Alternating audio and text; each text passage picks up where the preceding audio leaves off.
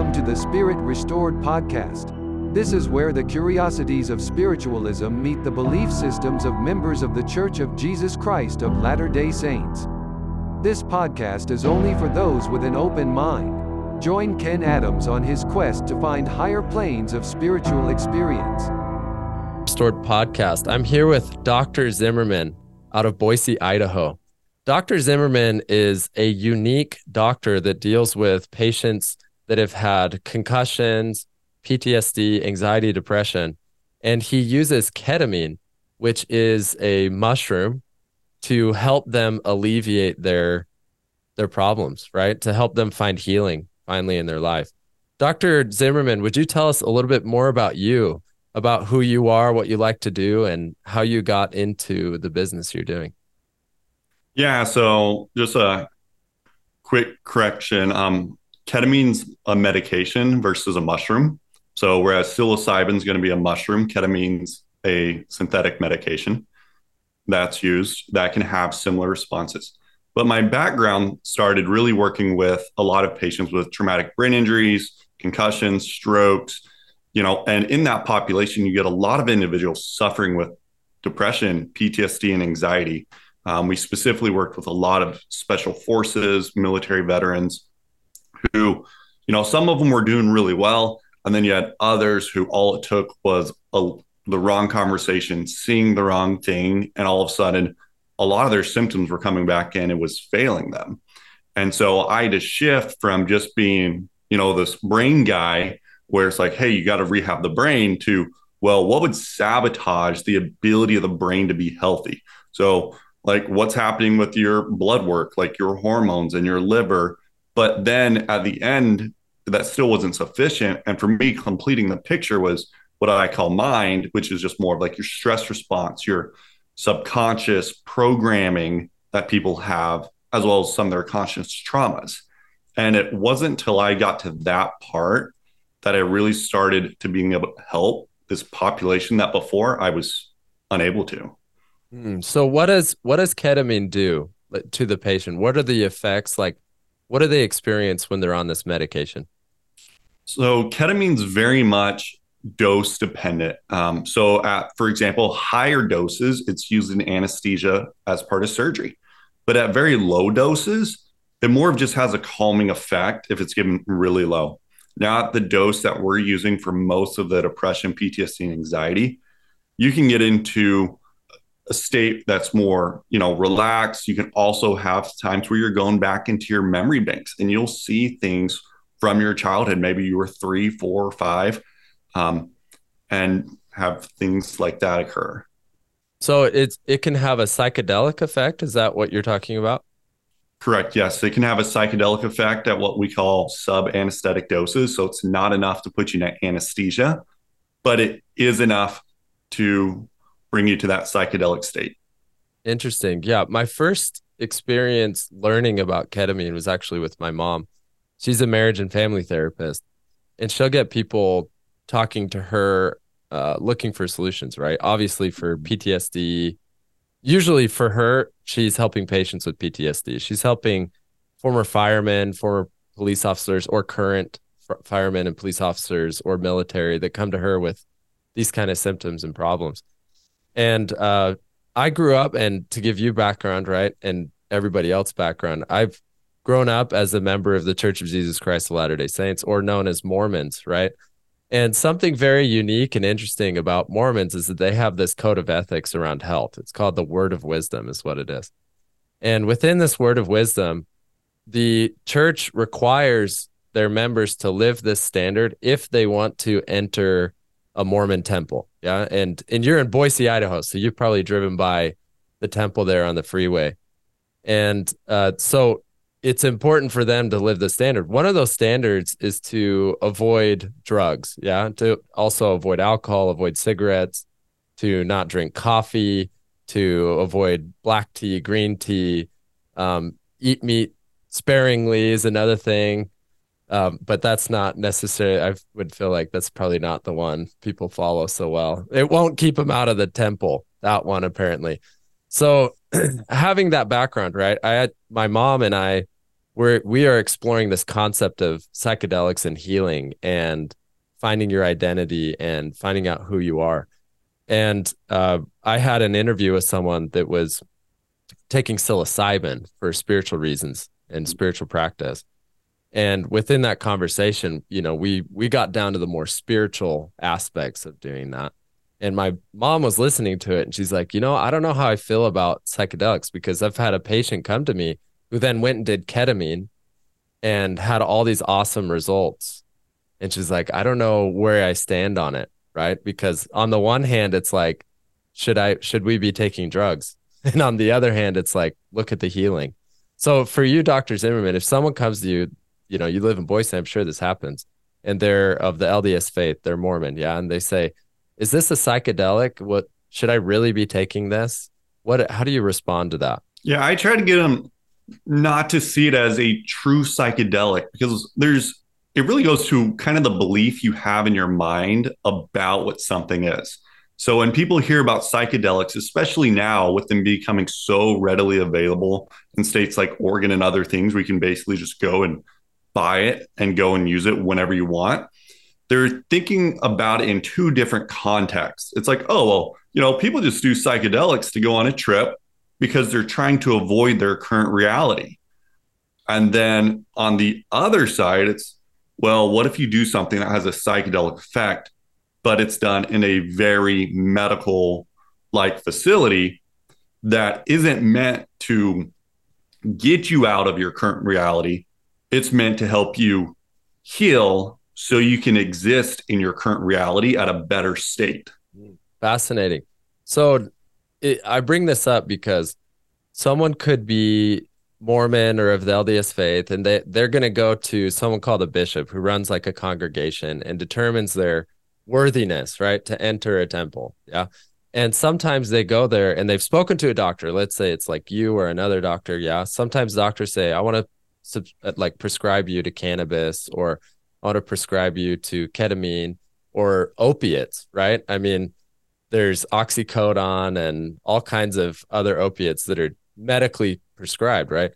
And they could feel a little conflict going there and be like, am I really okay, like moving forward in my standing with God, if I'm also taking these prescriptions that are not in line with what I said I would live my life? Like, how do you view that perspective? Like, how do you help someone be like, okay, listen, like, let me help you understand this? What do you do? I like bringing it back to just more of a simple level, because it gets convoluted when they're like, oh, well, this is ketamine, it's psychedelic. It's like, most things in life are meant to alter your thought processes, right? All TV networks, all news media outlets, the foods you eat, they pay scientists tons of money to make them super addictive to you. So you want to go back. And even if you look at medications that people take all the time for depression and anxiety, for example, Lexapro or escitalopram, when you look at that universally hurts people's ability to have emotions. They're like, well, I'm not as depressed, but they also can't feel joy. Their ability to cry goes down as well. And that is something they're on their entire life. And so it's like, what's the trade-off here? Do you really want to be stuck for your entire life and have to take a medication? Or what if you could do a medication underneath supervision, 6 to 8 sessions, and be good for the next year or 2 years? That's awesome. So when you have people that come to you, right, they're looking for that solution that's more long-term, right? And you talk about things like Lexapro, right? It's like changes how you view emotions. So when you have patients come to you with ketamine, right? Tell me kind of the process that happens and what results they start getting as they go through the process. Let's say someone comes to you with PTSD, for example. Yeah, when someone comes to me with PTSD, first I start really educating them on how I view trauma. So I view trauma there's a conscious level. So these are all the traumas that you're aware of. And then you have your subconscious trauma. That's the trauma that your brain is hidden from you in an effort to keep you safe. So there's usually trauma that people have completely forgotten about. Now, where this gets challenging. My average patient's done about 20 years of counseling and still wasn't getting better. And it's because with counseling, you're going to counsel on what you consciously remember. And just because you consciously remember it doesn't mean it's actually the biggest roadblock that you're dealing with. And then I'm also going to set you up for success. So there's a lot of layers to this, but the basics really come down to this. Have you heard about like the rule of five, right? Like the 5 people you spend the most time with is going to dictate your income. Well, I do the same thing for people's health. I'm like, you need to write down who are the 5 individuals that get your most time and energy. And then you have to rate them as positive or negative. If your 80% of time and energy is not given to positive people, you know what? You probably won't get the lasting results you'd like out of ketamine. The other thing is also, I have you write down what are the 3 things you do that bring you joy and how often do you do it? Ketamine is a signaling molecule that tells the brain we need to connect differently. But if you've been dealing with depression or PTSD for 30 to 40 years, ketamine jumpstarts that process, but it doesn't lock it 100% in a place. It's your environment and the things you do determines how long that lasts. And so I don't want people to view ketamine like, yes, many people consider it a miracle drug, but it shouldn't be done in and of itself. It is very much influenced by the environment that you are in and you surround yourself with. Fascinating. Yeah, I like that, thinking about health, right? Like who are the 5 people around you and what's their health like and what do they do? Because it's true. I think us being human, social beings, right? It's like we just model the people around it. And I think about my family, right? I'm someone that cares about my health and fitness. I care about being in good shape. I'd gotten overweight and I lost a bunch of weight because I wanted to be back in shape. And I noticed that when I go hang out with my family likes to eat. They love good food. They like pie. They like all this kind of stuff. I'll go there and all of a sudden I'm just like munching away. I'm like, whoa, what happened to my brain? Right. It's like all anchored to good food and all these experiences and all that. And you're probably looking, at the mental health aspect, right? Like who are the people you surround with mentally, right? It's like, and what do they talk about? What do they say? What do they do? Do they feel uncomfortable about that idea sometimes? Because I'm sure it's family members. I'm sure it's like, how do you help them move forward and create that environment? Yeah, no, they definitely do have times where it is family members. And that's where sometimes people have to make hard decisions. It's like, okay, they're trying to treat you the way they've always treated you. So you've got to set firm boundaries with your family members, right? Like maybe you were the youngest in the family, and every time you go to a family outing, you're going to still be treated like the baby, even though you're a 40-year-old. Guess what? That's trauma. And sometimes you have to do something hard, which is being like, family, that happens. I'm out.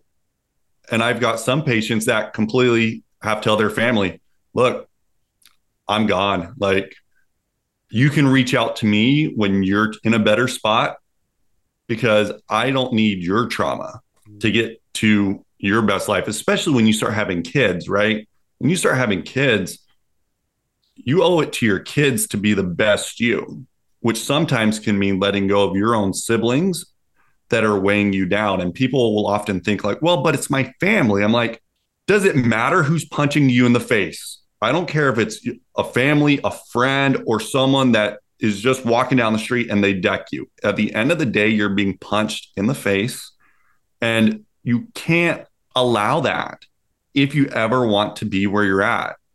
In psychiatry and in counselors, there's something they use all the time. It's an ACE score. It's adverse childhood experiences or events, where it's like, was there abuse in the home? Was there alcohol in the home? Was there extreme poverty? Did your parents go through a divorce? And many other things. And we know those scores, even if it happened when you were 4 or 5, significantly correlates not only with depression in your 20s and 30s, but with obesity, with cholesterol levels, with blood sugar issues, with blood pressure, heart disease, and so many other things. And so you've really got to view it from a much bigger angle. And kind of wrap it back, on the extreme side, I've actually had patients who've divorced their spouse because they realized they were their trauma. And this is one of the things that happens in the trauma circles is when you grow up in trauma, you will tend to attract trauma into your life. And so how many of you know someone where they go through divorce and then they get into another bad relationship and another bad relationship? And they're like, normally it's the females that come and get help at a higher rate than the males. And they're like, I always seem to attract the same guys into my life. And it's like, yeah, because subconsciously you still have never healed from your trauma. And it almost like completes you. And so we've got to change it so they no longer complete you. Fascinating. Yeah. I mean, I see that all the time. I've had people I've worked with that have had generational trauma, yeah, like around food or around family members or things like that, right? And it's like passed down, it's just living in the subconscious. Yeah, even though they may not have experienced it as a child necessarily, but the language and the way that their parents lived who had experienced it as a child passes down the same behaviors, or the same, you might say the container of the environment is still the same going down. Yeah. And I wanted to ask this about ketamine also, getting into this. I know we're also talking about holistically, right? How healing happens holistically. And we will talk about that more. I wanted to know, how did ketamine get started? Like who created ketamine, right? Because it's synthetic, right? How did they know to make it? What was the inspiration for the medication? So ketamine's been around for decades. It was actually a derivative of PCP, but it's much less potent. And, they've used it in surgeries for a long time. And from my understanding is they were using it in a model to try to disprove something. And in that research, they stumbled upon, when given at lower doses, it had remarkable antidepressive benefits. And they're like, wait, we weren't even studying it for that. And so it was kind of an accident that they found it. And now pretty much every single week or two, I'm getting emails from these medical journals. Here's another study on ketamine. It was ketamine and depression is where it started off. And then it was PTSD and it was anxiety. And you're just like, you know what? These results are pretty phenomenal. And in the things that we look at that are legal in every state, they would say the only thing that beats ketamine, which I disagree if you really find the right fit for ketamine, is electroconvulsive therapy. So who wants to sign up for that to have like a 1% better chance? Is that like electric shock therapy? Yes. Really? I didn't know shock therapy was still in use or useful. Yes, I've had patients that have had it done. It's one of those things that comes with a lot of baggage. I don't know why we're still doing it. We've got better therapies. We've got, once again, ketamine. We have transcranial magnetic stimulation. We have comboing lower dose ketamine with like hypnosis and counseling, which can bring results that those on their own can't do when you start layering these therapies together in a very synergistic way. Fascinating. So electroshock therapy, there's some of that in my family. It's actually kind of like I could say possibly a trauma that happened, because my grandma, who was a convert to the LDS faith, her siblings were upset about it and took her to a doctor, and they gave her electroshock therapy for joining the religion. Is what it was. And it was, yeah, it's kind of a fascinating thing in my own family, right? Because it's like, why was that necessary in that moment, right? Like, what were they trying to solve? So I had never heard that it was actually had some benefits medically and that it was still somewhat in use. That's really shocking, you might say, to me. And I want to know more about your patients, some stories you've had with your patients. Yeah. I mean, don't use their names or anything, right? And what are some of the things that have happened when you've interacted with patients, something they've come to you with, and the results that you've seen with them? Yeah. I've been doing this for about 4 years with individuals with with depression, PTSD, and anxiety.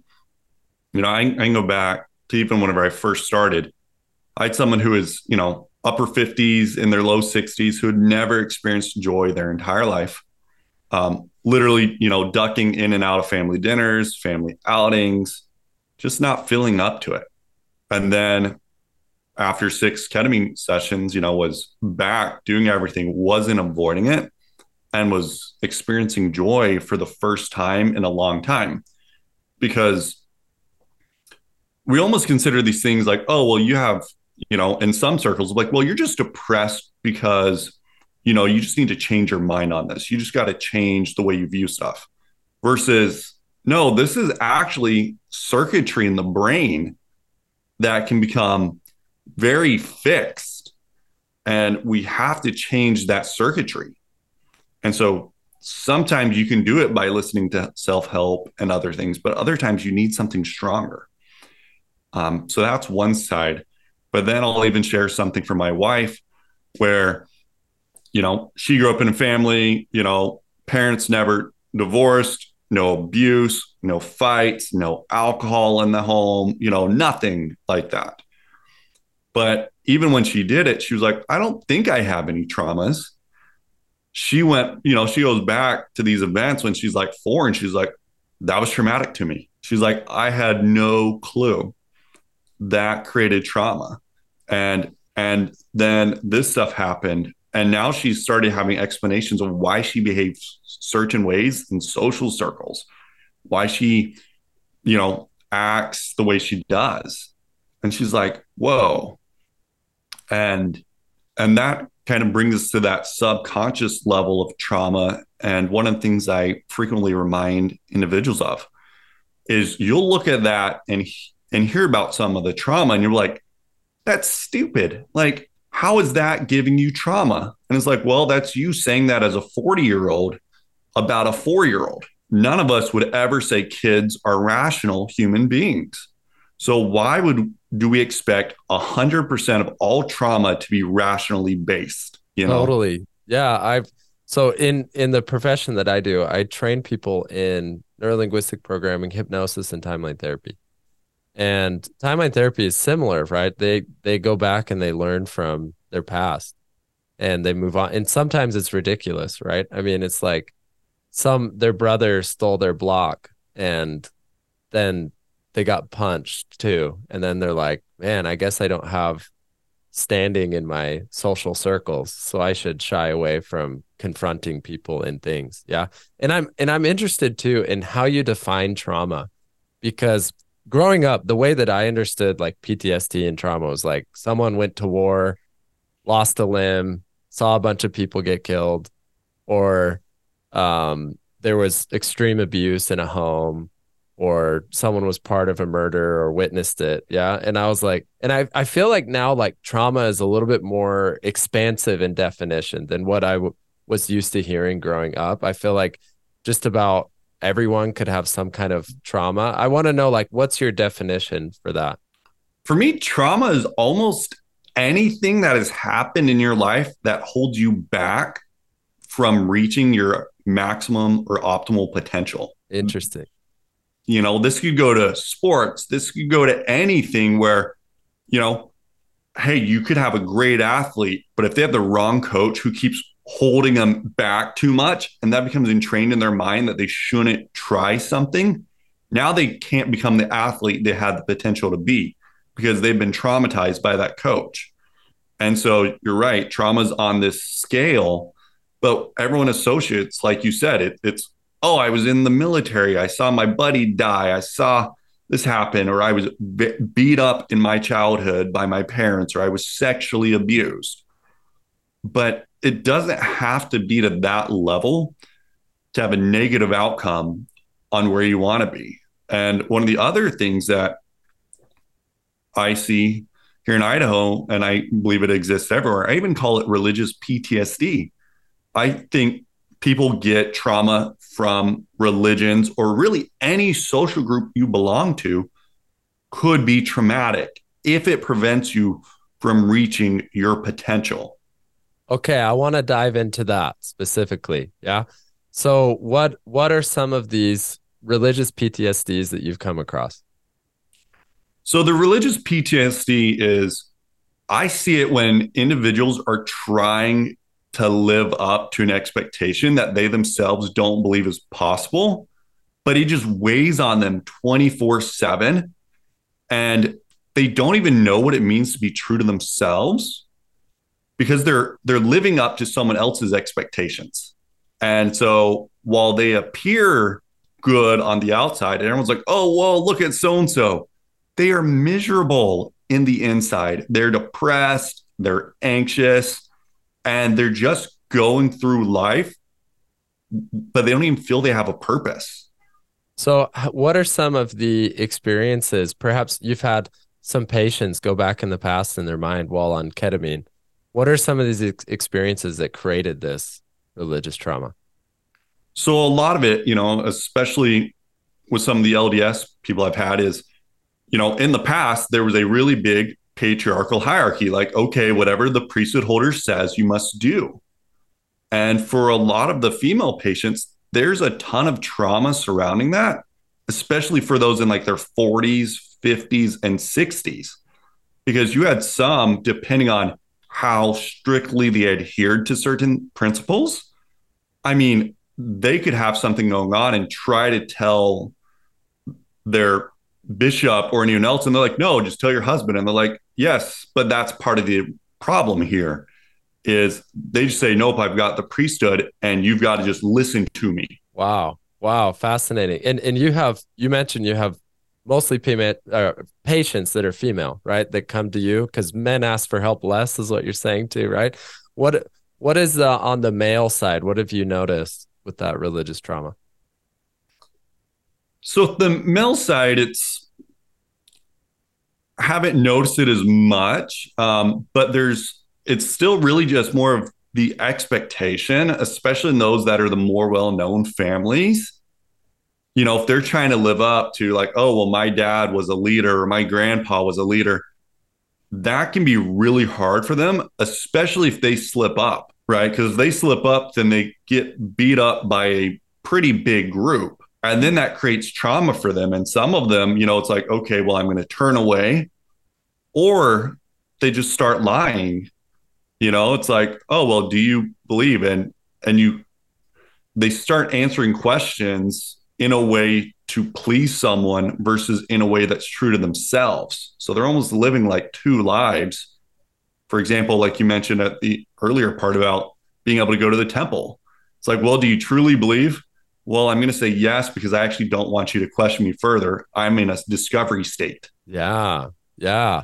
This is absolutely true what you're saying. I mean, I work with people like this. I talk to people like this all the time. And for me, I went through my own journey to understand this because growing up, I mean, I'll share some of my own experiences. There's these interviews, right? They ask you if you're worthy, if you're living correctly, if you're living all these standards. And being like a 14-year-old kid, like figuring out life and not living up to those expectations, which are really high, right? And then having these conversations with a grown adult, right, about this over and over was challenging. I mean, I remember feeling so much like fear going into that, like just immense fear. Yeah. And that for a kid, I think is pretty intense.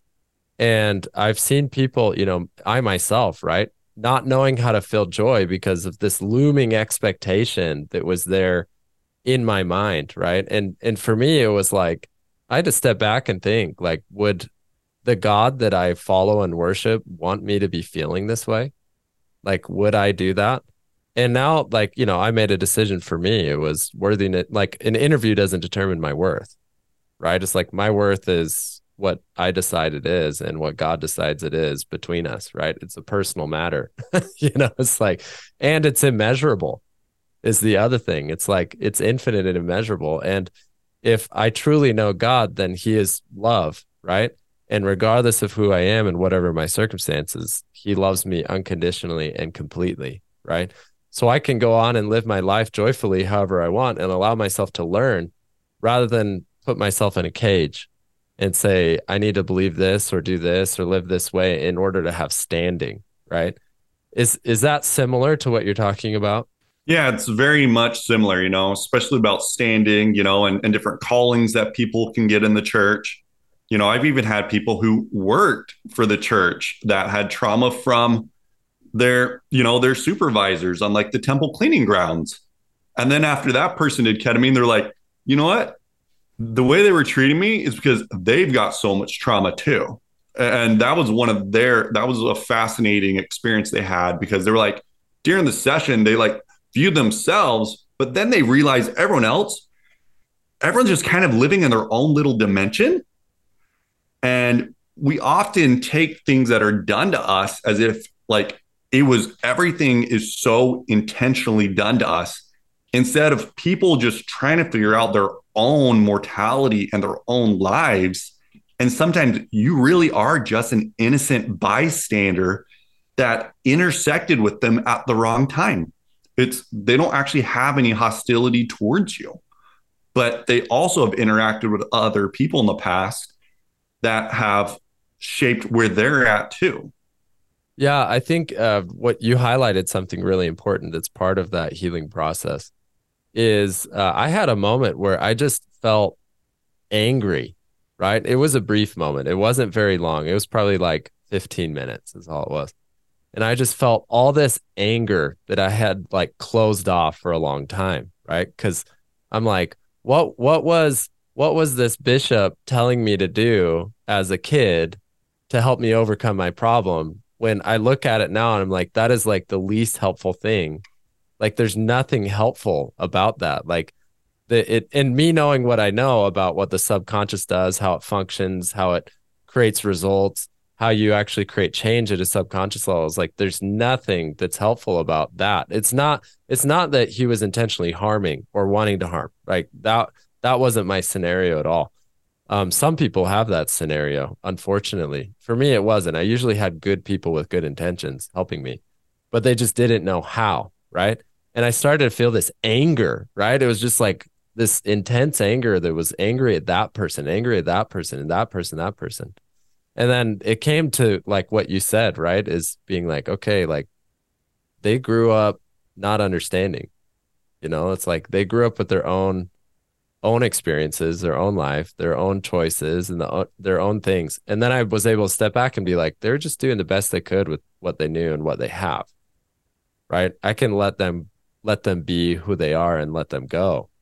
And the ironic thing for me, I mean, at least in my situation, I think anybody listening to this can decide how, if you're in this situation, how you want to move forward, right? For me, it was like I began to find God, right? Because I was starting to let go of the labels that are found in religion, like worthiness, right? Are you worthy? I'm like, I don't care anymore. I'm like, you can ask me that.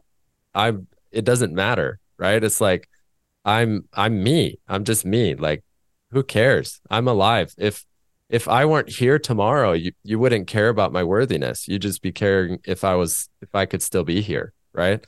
Like there's no issue there. Yeah. All these things like, I mean, even priesthood holder is a label, right? And I would say that's a label that, I don't really care to be labeled as that or define my identity as that. The only thing that I've discovered now for myself is that I feel as equal as a creation of God to anything else. Yeah. And I can allow myself to be that creation without being tied up in labels. So now for me, I go to church, but I don't define myself by labels. I don't allow anybody to dictate my life and how I want to live. And I view religious gathering as my community, where I can also, if I notice people are living in these labels, I can help them think outside of it and actually find connection with God. Because ultimately, in my own experience, right, when it's a duality here, right? It's like there's that connection with the church, with religion that tells you how to live and how to be and how to act, right? And then there's the other duality, which is I am seeking God within that religion. Yeah. And then I find God, perhaps despite some of these beliefs or because of some of other beliefs. Yeah. And I find God, and then God teaches me who I am and how to live. Right. And the thing is, I learned that all those other things are just completely unnecessary, right? It's like, I look at the Bible. I don't know if you're Christian or you read the Bible. Jesus says the three great commandments. He says, love God, love your neighbor, love yourself, right? And I'm like, well, that makes sense. Like, that's something I can follow. You know what I mean? Like, that's all that really matters to me. So what are some of the results you've seen? People that grew up in this religious environment, yeah, LDS.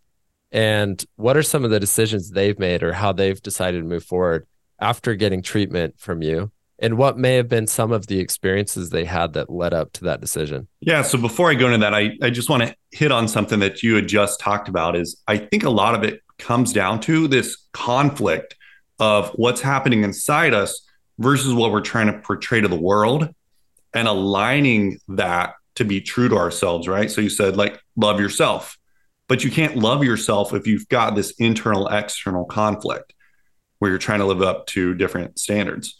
Now, one of the interesting things about ketamine is I believe it helps someone become a better individual and it lets them become free.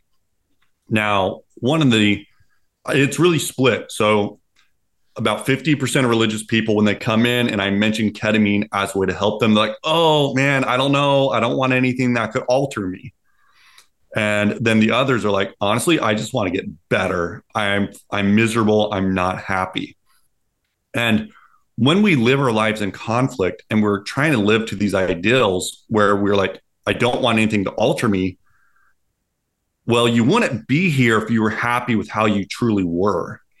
And when you live your life in a way that's not congruent and you're trying to maintain control, you actually never have control because it's like being in this environment that's slowly closing in on you and you're in chains.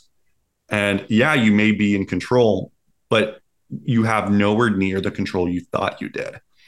And then the other thing is people believe like if they have a good experience with ketamine, it's going to negatively influence their ability to believe in God or to belong to a religion.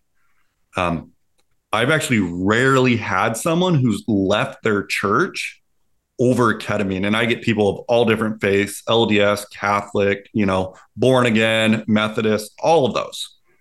And universally, what I'm seeing is after ketamine, they believe they gain a better understanding of themselves and they actually have a better love towards God than they did in the past. So I actually had a family friend that, very tragic death of their kid, like super tragic, was going to get married, everything, and didn't have really a purpose in life. And then with ketamine, they actually went back to seeing themselves in the womb and they finally gained a purpose. I mean, this is someone who every time you had a conversation with them, they're like, I just want to die. I just want to die. They would never take their own lives. That's not the type of person they are. But if they would have been hit by a bus, they would have been like, thank you, God, for finally watching out for me and doing something for me. Like, that's how happy they would have been. But then after ketamine, they realized, like, you know what? There's more to this. And it got them to a spot, it took us a couple of years, and this with me knowing them, being really good friends, but it took me about 2 years to finally be able to get them to ketamine where they could start healing and creating their own self-worth. Because for me, I believe we've got to become complete we've got to be complete individuals on our own. So often we're looking for a religion, we're looking for friends, we're trying to do a career that we believe is going to complete us. But it's like, no, that's not what you want to bring to a marriage where you're an incomplete person marrying another incomplete person. If you watch sports, right, let's use football as an example. A quarterback and a wide receiver should be on the exact same page, but their roles are different. And they need to be like, okay, you know what? Boom, you see a break, I'm going to hit you. And really be on that same wavelength. They don't need the other person, though. Like, the quarterback's not like, hey, wide receiver, can you help me with my aim a little bit? Can you help me get an extra 5 yards on this pass? No, that's not my job. But if we're both complete, we can do something that's really, really special. And it's like you need to do that, because then when you do it, you're in congruence with yourself. You do feel complete. So now any religion that my patients belong to, they now can execute and function it in a way that they should be able to. And they get to leave behind all of the cultural baggage that belongs with a lot of religions. Like, let's face it, the LDS church, I grew up in the LDS church. I no longer go, but there's a lot of cultural baggage where it's like, oh, you're LDS. Like, these are automatically your expectations. And most of them actually have nothing to do with the doctrine of the church. They're just expectations that have been passed down, and it's just like, well, actually, this is just kind of a policy. It's just, it's what we thought was important. And then depending on the pocket you live in the world or in the United States, even then, this cultural norms of the LDS society is different from one part to the other. And so it's like, no, you know what? People are able to separate that better with ketamine. And they're like, no, I can actually go now and not leave frustrated. Because there's a lot of people that go to, Relief Society, priesthood, and they're leaving frustrated because of what someone else says, because everyone's kind of got their own interpretation. They're all kind of going the same place. But like where I believe you are, you've stepped back and you've realized, like, you know what? We're all getting there. We're all tripping along the way, but we've got to pull out the judgment of everyone's journey. And ketamine, for a lot of my patients, it really allows them to get to that spot, because when they have those deeper experiences, they're like, wow, this is where the trauma is. And only when you yourself have healed from your traumas are you even aware of how your actions are interacting with other people. And that's where it goes back to what you said about, like, the bishops, right? Most of the bishops, they're not trying to do bad things. They just don't know any better. And a lot of them have their own trauma too. Yeah. Wow. I really like what you said. And I didn't know you had an LDS background this whole time. So I'm glad I know that now, right? Yep. You understand. So for me, I'm going to share a thought. Yeah. That after reflecting on this, it's kind of fun to laugh at. Yeah. And I don't know if anybody else has ever experienced this that's listening to this. I worked for the church. Yeah. And you mentioned people that work for the church. Yeah. And I remember I made this decision. First of all, my dad worked for the church. He was a seminary teacher in Boise, Idaho for a while. And I don't know if you ever went to seminary in Boise, Idaho. Possible you could have run across him. And he worked for the church for a while. Then I thought, like, I want to make sure that I go back and live with God, right? Because it's this concept. You got to be worthy, live a worthy life, so that then you can return back to God and live with him, right? Which presupposes that you're not already allowed to live with God right now, right? Because, by the way, God doesn't live in time or space, in my opinion, right? Otherwise, he wouldn't be God, yeah? So if he doesn't, then he should be able to be here now at any time, right? Because he's expansive and can be anywhere. And here's the thought I had. It was almost like I was competing against myself, yeah? And the thought was this: I want to work for the church because they require me to have a temple recommend, so that when I think of trying to do anything wrong, it's associated with how much money I'm being paid, so that if I mess up, then it's like losing my job. Yeah. So now it's like a compound of losing your job, your employment, versus also losing your standing with God. So there's no ability, like you said, right? If you're competing against yourself, then there's no ability to really live joyfully, right? Because it's like you're in a competition. There's a fight on the inside. It's like, hey, part of me thinks I'm good. Part of me thinks I'm evil, right? And it's like, how do I keep the evil part in check? Well, I'm going to play chess, right? It's like going to get a job where I have to be good.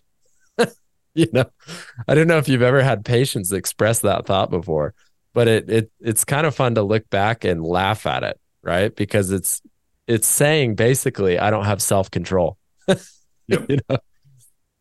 So what are some of the things as you've worked with these patients, right, that are huge releases for them in this situation, things that they move forward, and what are some of the results of moving forward for them? Yeah. So one of the things I do, is I do all sorts of questionnaires like depression, anxiety, PTSD scores, and we're routinely seeing drops from like moderate, severe to mild or none in 2 to 3 weeks.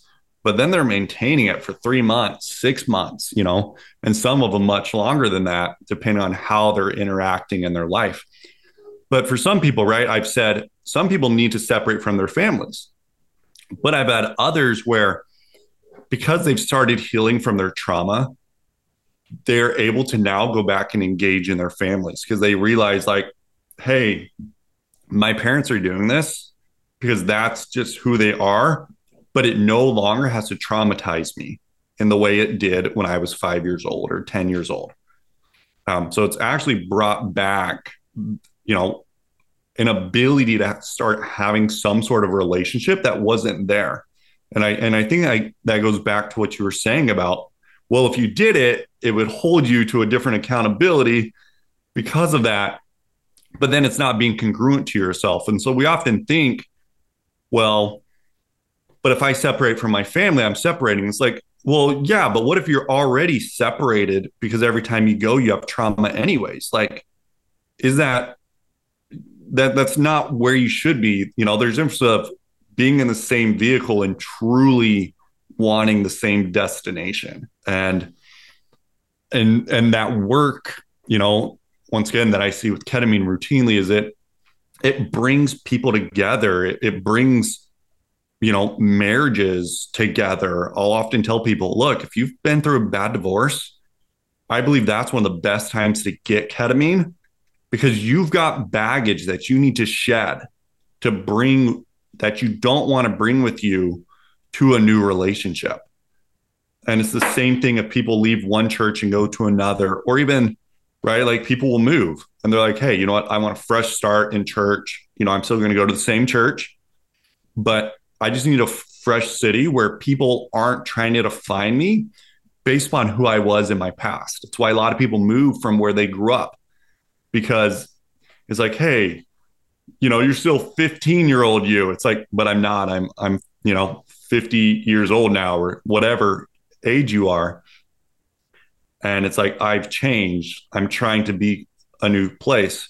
And I think that's also one of the places that I see within the religious PTSD is even when people try to change, they often feel like they're being judged harshly off of their past. And possibly being judged for changing. Yeah. Right. Yeah. And it's fascinating. It's like someone makes a change in their life. I mean, I've had family members or friends or things like that they step away from the church, right? And then it's like some people could be like, well, you're missing out, or what about your soul, or all those kind of things, right? It's like, and my response is it's their journey, right? Let them figure this out for them, right? If the church is something they want to go back to, they'll find it again. If they don't, they don't. Let them go figure it out in their mind what they want to go do. And I feel like there's kind of like this duality culture where it's like either you stay in the church and you stay religious, or you become ex-Mormon and you hate the church, right? And it's like, why? Why does that have to exist? Why can't we just focus on, I mean, if someone's truly moved on from what are all that trauma, right? Which is what we're talking about. If someone's moved on from the trauma, then neither of those will matter because they'll just say, I'm living my life, right? And however this or that fits into my life is how it'll fit into it if I choose to fit in, right?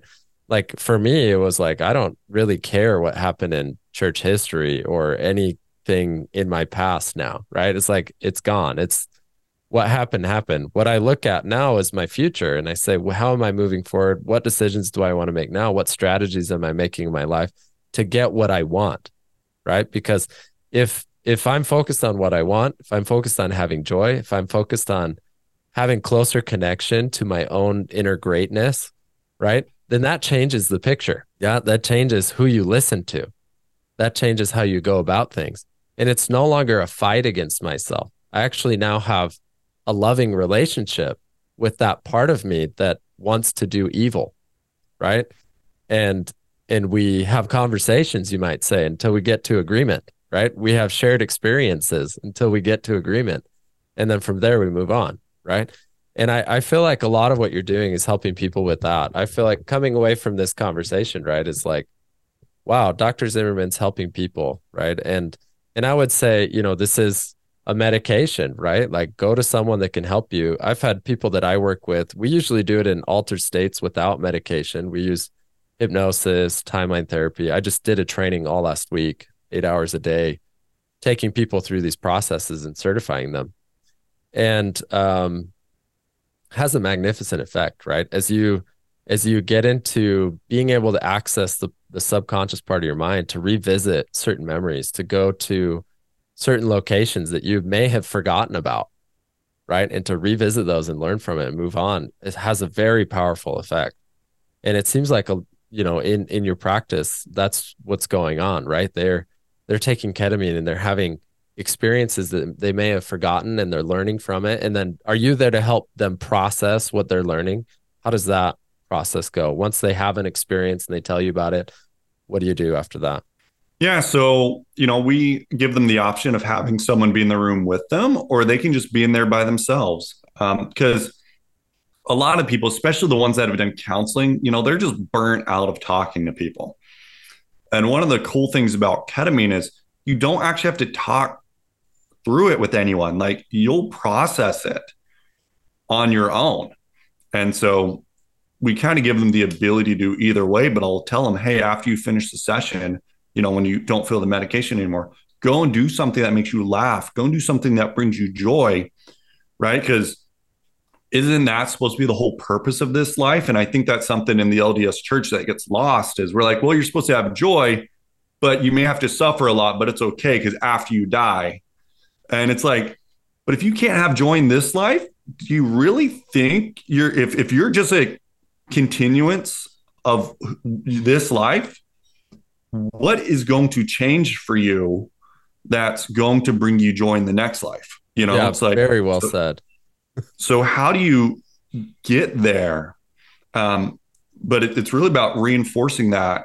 And it's like, you've got to do things that bring you joy and have that session, because as you get in the higher doses, a lot of people don't feel like talking. There are some that do, but it is good for them to talk afterwards. So while I get a lot of people that have done counseling before, I prefer them to do counseling after ketamine, because ketamine has unearthed what they often need to resolve. And there are those that, man, after they finish the ketamine, they can go on for an hour or two and they're just like, they're just going super fast because they've got all this stuff they didn't realize was holding them back. And even if you're just a friend of someone or a family member of someone that has ketamine, just kind of sit there and be like, yeah, you know what? I understand, and just let them go. They just went through a very big healing process, and they don't need you to judge. They don't even need you to critique them at all. They just need to get it out because it feels good, because they feel like they're having congruency on their own. And that's the way it is for most of the ketamine sessions. But most people will also have 1 or 2 sessions that are hard. I don't want people to forget that, where they're like, oh, well, you do ketamine and it's just complete bliss. I relate ketamine to hiking. The most beautiful spots are never at the parking lot, and especially if you have trauma, we'll often want to swat it away. We're like, no, like here comes this memory. And you may even get into it with your own clients where they start going to those spots and they're like, oh, this is not something I want to face. And it's like, but you have to. Like, you have to. The difference is you're an observer now. You're not that 5-year-old, that 10-year-old, whatever age you were when that occurred. You're not that person anymore. It doesn't have the power over you. And you've got to face it.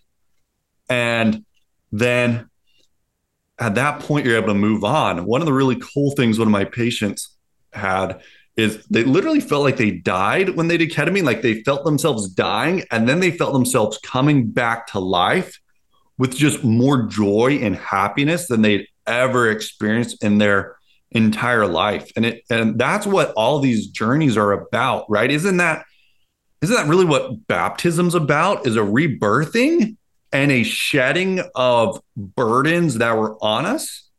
The only difference is we've got these subconscious burdens. And it's where even I've had people do energy work with people who are on ketamine, to layer those together. You could do hypnosis with it together to bring people to a much further state than either one could do on its own. But it's this rebirthing process of saying, hey, let's shed this baggage so you can live to your true potential. Because isn't that, from a religious standpoint, isn't that what it's about, is trying to become more like God? And ultimately, if you perceive that, what is it like to become like Heavenly Father?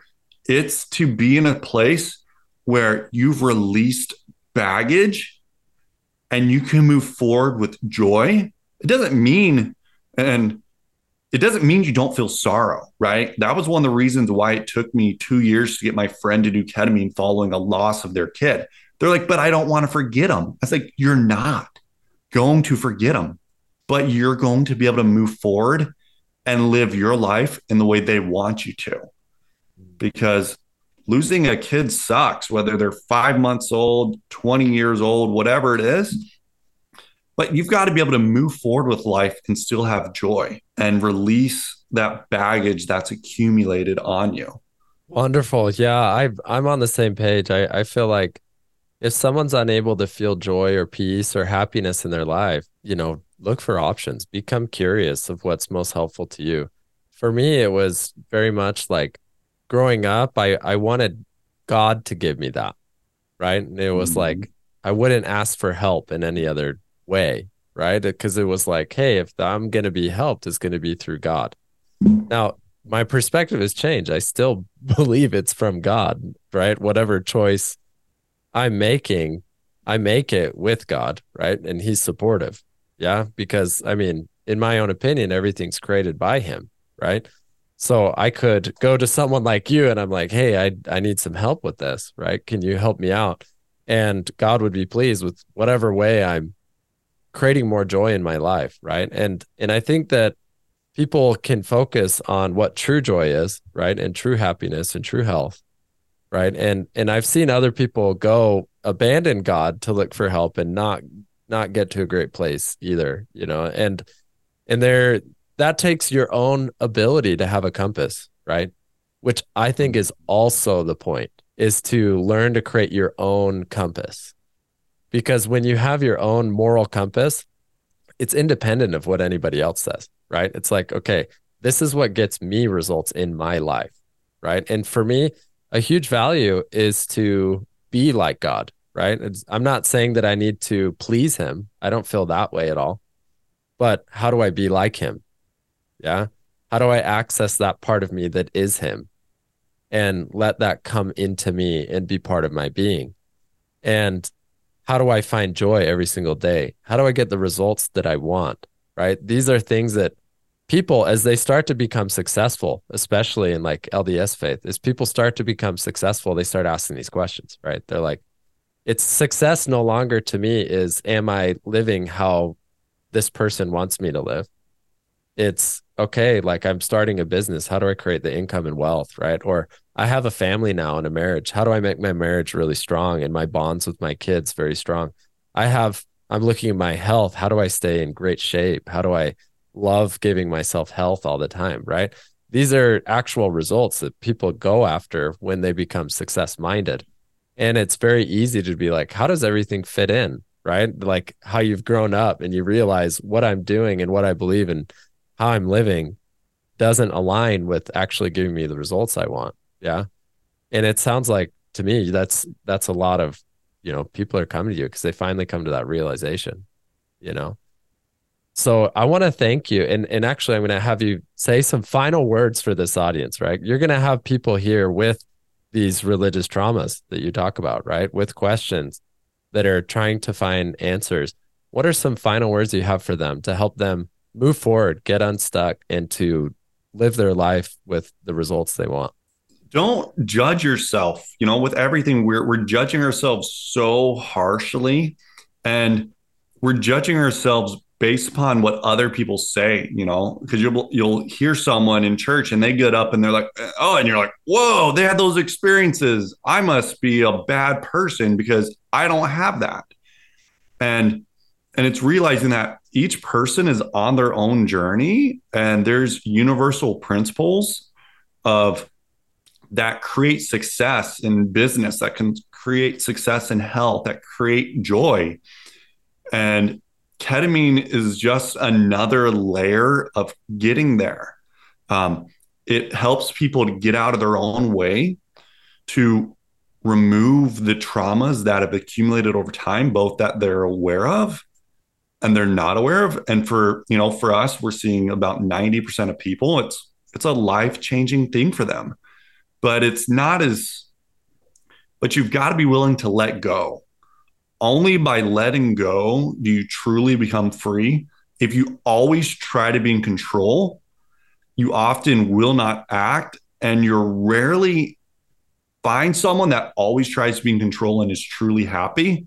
You probably won't find anyone that actually does that who's happy.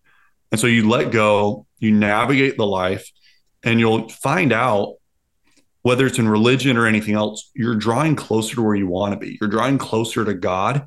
And it's like you said, it's so often, especially when we're early on, we're almost like so dependent. It's like, hey, I want to do this prayer. Okay, I think I got an answer.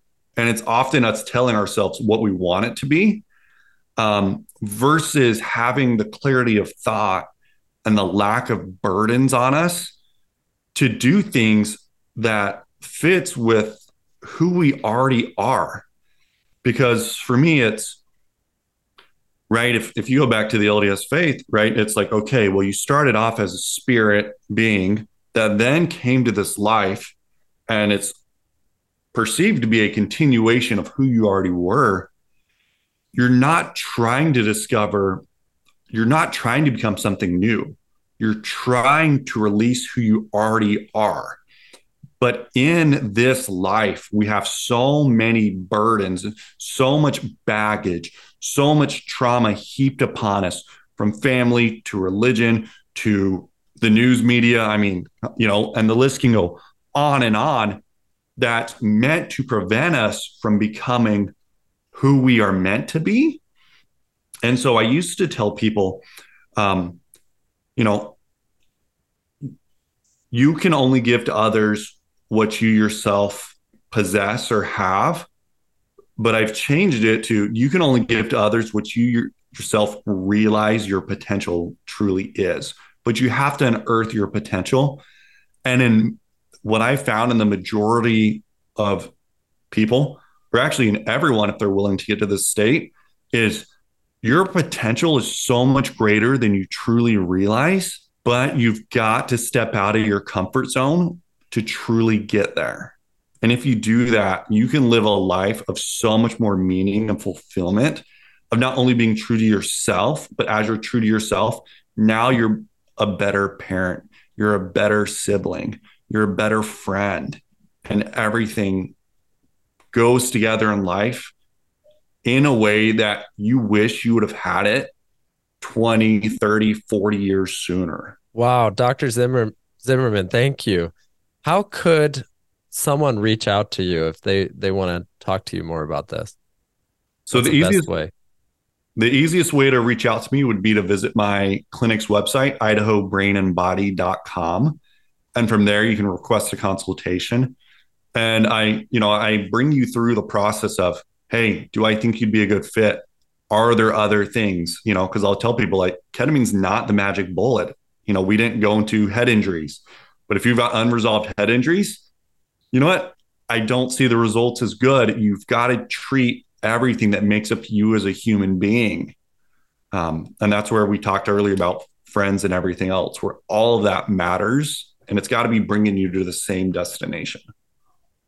Awesome. I'll put that link in the description of this podcast episode. And I believe they can find you on social media as well, right? You where are you at on social media? Yeah. So for any of the social media, it's at Dr. S. Zimmerman, Zimmerman. That's going to be for Facebook, Instagram, TikTok. I'm on all of those. Awesome.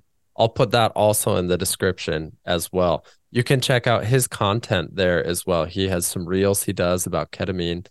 And feel free to reach out to him or me with more questions about this. If you like this episode, share it with your friends. Yeah. The more we get this out, I think more people can learn how to get results in their life, how to feel more like themselves again, and to find joy in the process. Thank you for listening today, and we'll talk next week. Ken loves to get feedback from his audience. Send him a private message or write a review so that he can discuss topics that are most relevant to your spiritual experience. Thank you for listening today, and remember to join next week.